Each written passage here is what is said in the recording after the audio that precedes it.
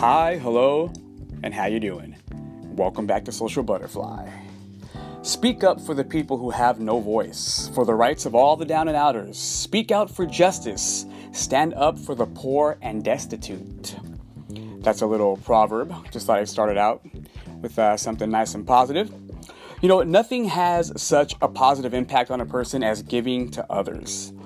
And people who have a giving spirit are some of the most positive people that I've ever met. That's because giving is the highest level of living. They focus their time and energy on what they can give to others rather than what they can get out of them. And the more a person gives, the better their attitude. Imagine that. Most unsuccessful people don't understand this concept. They believe that how much people give and their attitude about it are based on how much they have. But in my opinion, that's just not true. I know many people who have very little but are tremendous givers. And then there are the people who have been blessed with money, good families, and wonderful careers, but are stingy and suspicious of others.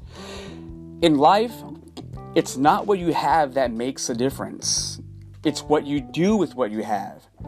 And that is based on your attitude. Completely on your attitude. We all know that with good leadership, everything improves. Leaders are lifters. They push the thinking of their teammates beyond old boundaries of creativity. They elevate others' performance, making them better than they've ever been before. They improve people's confidence in themselves and in others. While managers are often able to maintain a team at its current level, leaders are able to lift it to a higher level than it has ever been before. The key to that is working with people and bringing out the best in them. Now, with that being said, as a leader, you are an empowerer, and the ability to empower others is one of the keys to personal and professional success. John Craig says, no matter how much work you can do, no matter how engaging your personality may be, you will not advance far in business if you cannot work through others. When you become an empowerer, you certainly work with and through people, but you also do much more. Simply defined, empowering is giving your influence to others for the purpose of personal and organizational growth. It's seeing others' potential, then sharing yourself, your influence, position, power, and opportunities with others with the purpose of investing in the lives of others so that they can function at their best. The act of empowering changes others' lives. And one of the greatest things about it is that it's a win-win for you and the people you empower. If you empower others by giving them your authority, it has the same effect as sharing information. You haven't lost anything. As a matter of fact, you've only increased the ability of others without decreasing yourself. All right. You also need intuition, leadership intuition. Now, leadership intuition is often the factor that separates the greatest leaders from the merely good ones. Some people are born with great leadership intuition. Others have to work hard to develop and hone it. But both ways, it is a combination of natural ability and learned skills. The best way to describe this is an ability to discern intangible factors, understand them, and work with them to accomplish leadership goals. Successful leaders see every situation in terms of available resources. Do I have enough money, raw materials, technology, and of course the kind of people that they're working with. They can sense people's hopes, fears, and concerns. And they can step back from the moment and see not only where they and their people have gone, but also where they are heading. It is as if they can smell change in the wind. Leadership is more art than science. The principles of leadership are constant, but the application changes with every leader and every situation. That's why it requires intuition. Without it, you can get blindsided, and that's one of the worst things that can happen to a leader. All right, and finally, connection. How important is it to connect with your people? Connection is absolutely critical if you want to influence people in a positive way. When I think of connecting with people, I look at it kind of like trains. I compare it to trains and what happens to them in a train yard. The cars sitting on the tracks have great value because they're loaded with cargo. They have a destination, and they even have a route to follow. But they don't have a way of getting anywhere on their own. They have to hook up with a locomotive. Have you ever noticed how a bunch of pieces form a working train? It all begins with the locomotive. It switches itself to the same track as the car it's going to pick up, then it backs up to the car, makes contact, and connects. Then it repeats the process until the cars are all hooked up, and together they start moving toward their destination. A similar thing must happen before you are able to get people to go with you anywhere on any kind of journey. You have to find out where they are, move toward them, to make contact and connect with them. If you can do that successfully, you can take them to new heights in your relationship and in their development.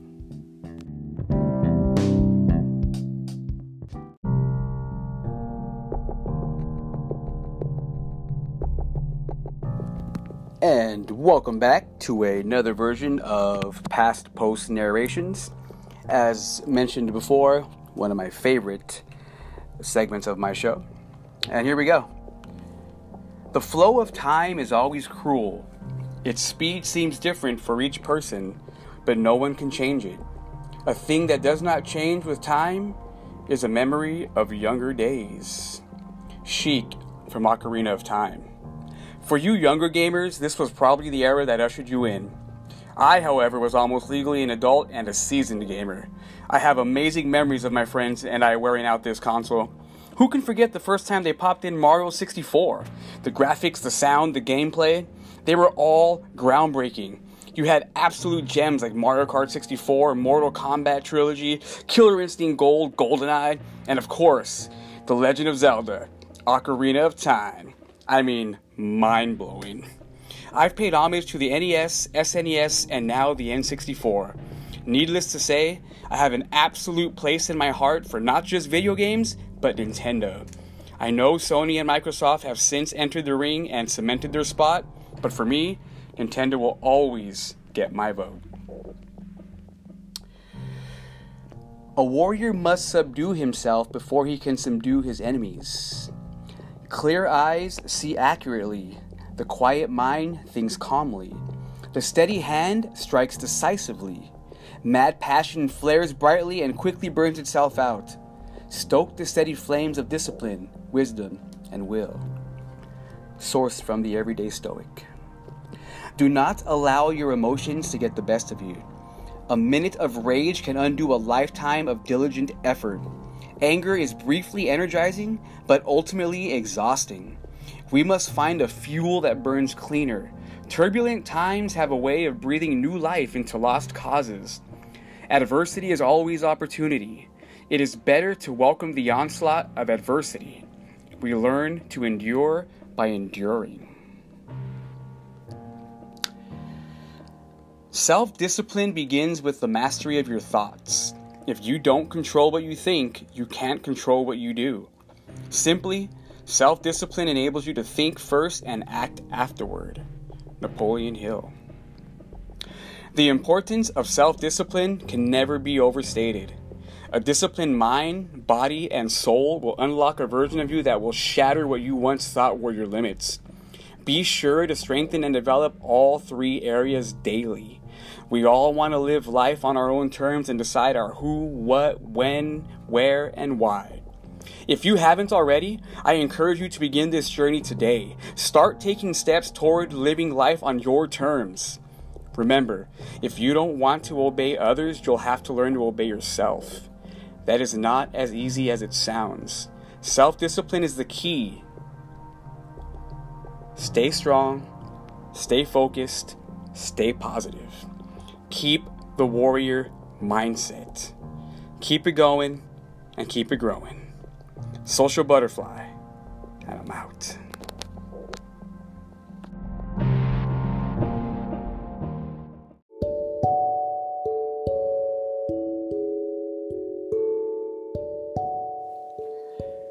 Good morning, good afternoon, good evening, whenever you happen to be listening to this. I hope this day finds you well. I want to keep pushing the engagement factor, because to me that's the next thing that I really want to focus on, and will probably be focused on for quite some time, because it's going to take time. So I got to put in the time, if you will. With that being said, please remember, you can leave me a voice message. If you're listening to this on Anchor, just hit messages. If you use my Instagram page at Sobu Effect, or if you use my Twitter feed at Sobu Effect, there's a link on both of those pages to go to this podcast. And again, once you click on that link, it'll take you to the homepage, which is the Anchor homepage for the podcast. You can then go ahead and hit the leave a message, and then you can leave me a message. And these are voice messages, and they give you a full minute to record. So just, you can keep it short. You can leave a comment, suggestion, whatever you want to do. It's all appreciated, and I look forward to all of it. Of course, please go ahead and hit me up on Twitter, hit me up on Instagram at Sobu Effect. Another easy way to keep in contact with me. And at this, I'm sure you all know already, I have my live now. I've done two live shows, and the third one will be next week. I'm going to continue to do them on Wednesday. I'll alternate. So this week was my podcast episode. Next week will be the live, and then so forth and so on. Podcast live. And it'll be on Wednesdays. That'll be 99% of the time when I do it, because those are the days that work best for me. So again, please, let's keep it going. Let's keep it growing. Keep that engagement coming, guys. I want to hear the messages. I want to see the DMs. I want to see the comments on the Instagram page. I want to talk to you on Twitter, whatever it is. Again, at Sobu Effect on Twitter, at Sobu Effect on Instagram. And of course, you can leave me a message on the podcast by simply hitting the leave a message. And let's keep it going, baby. Social Butterfly, and I'm out.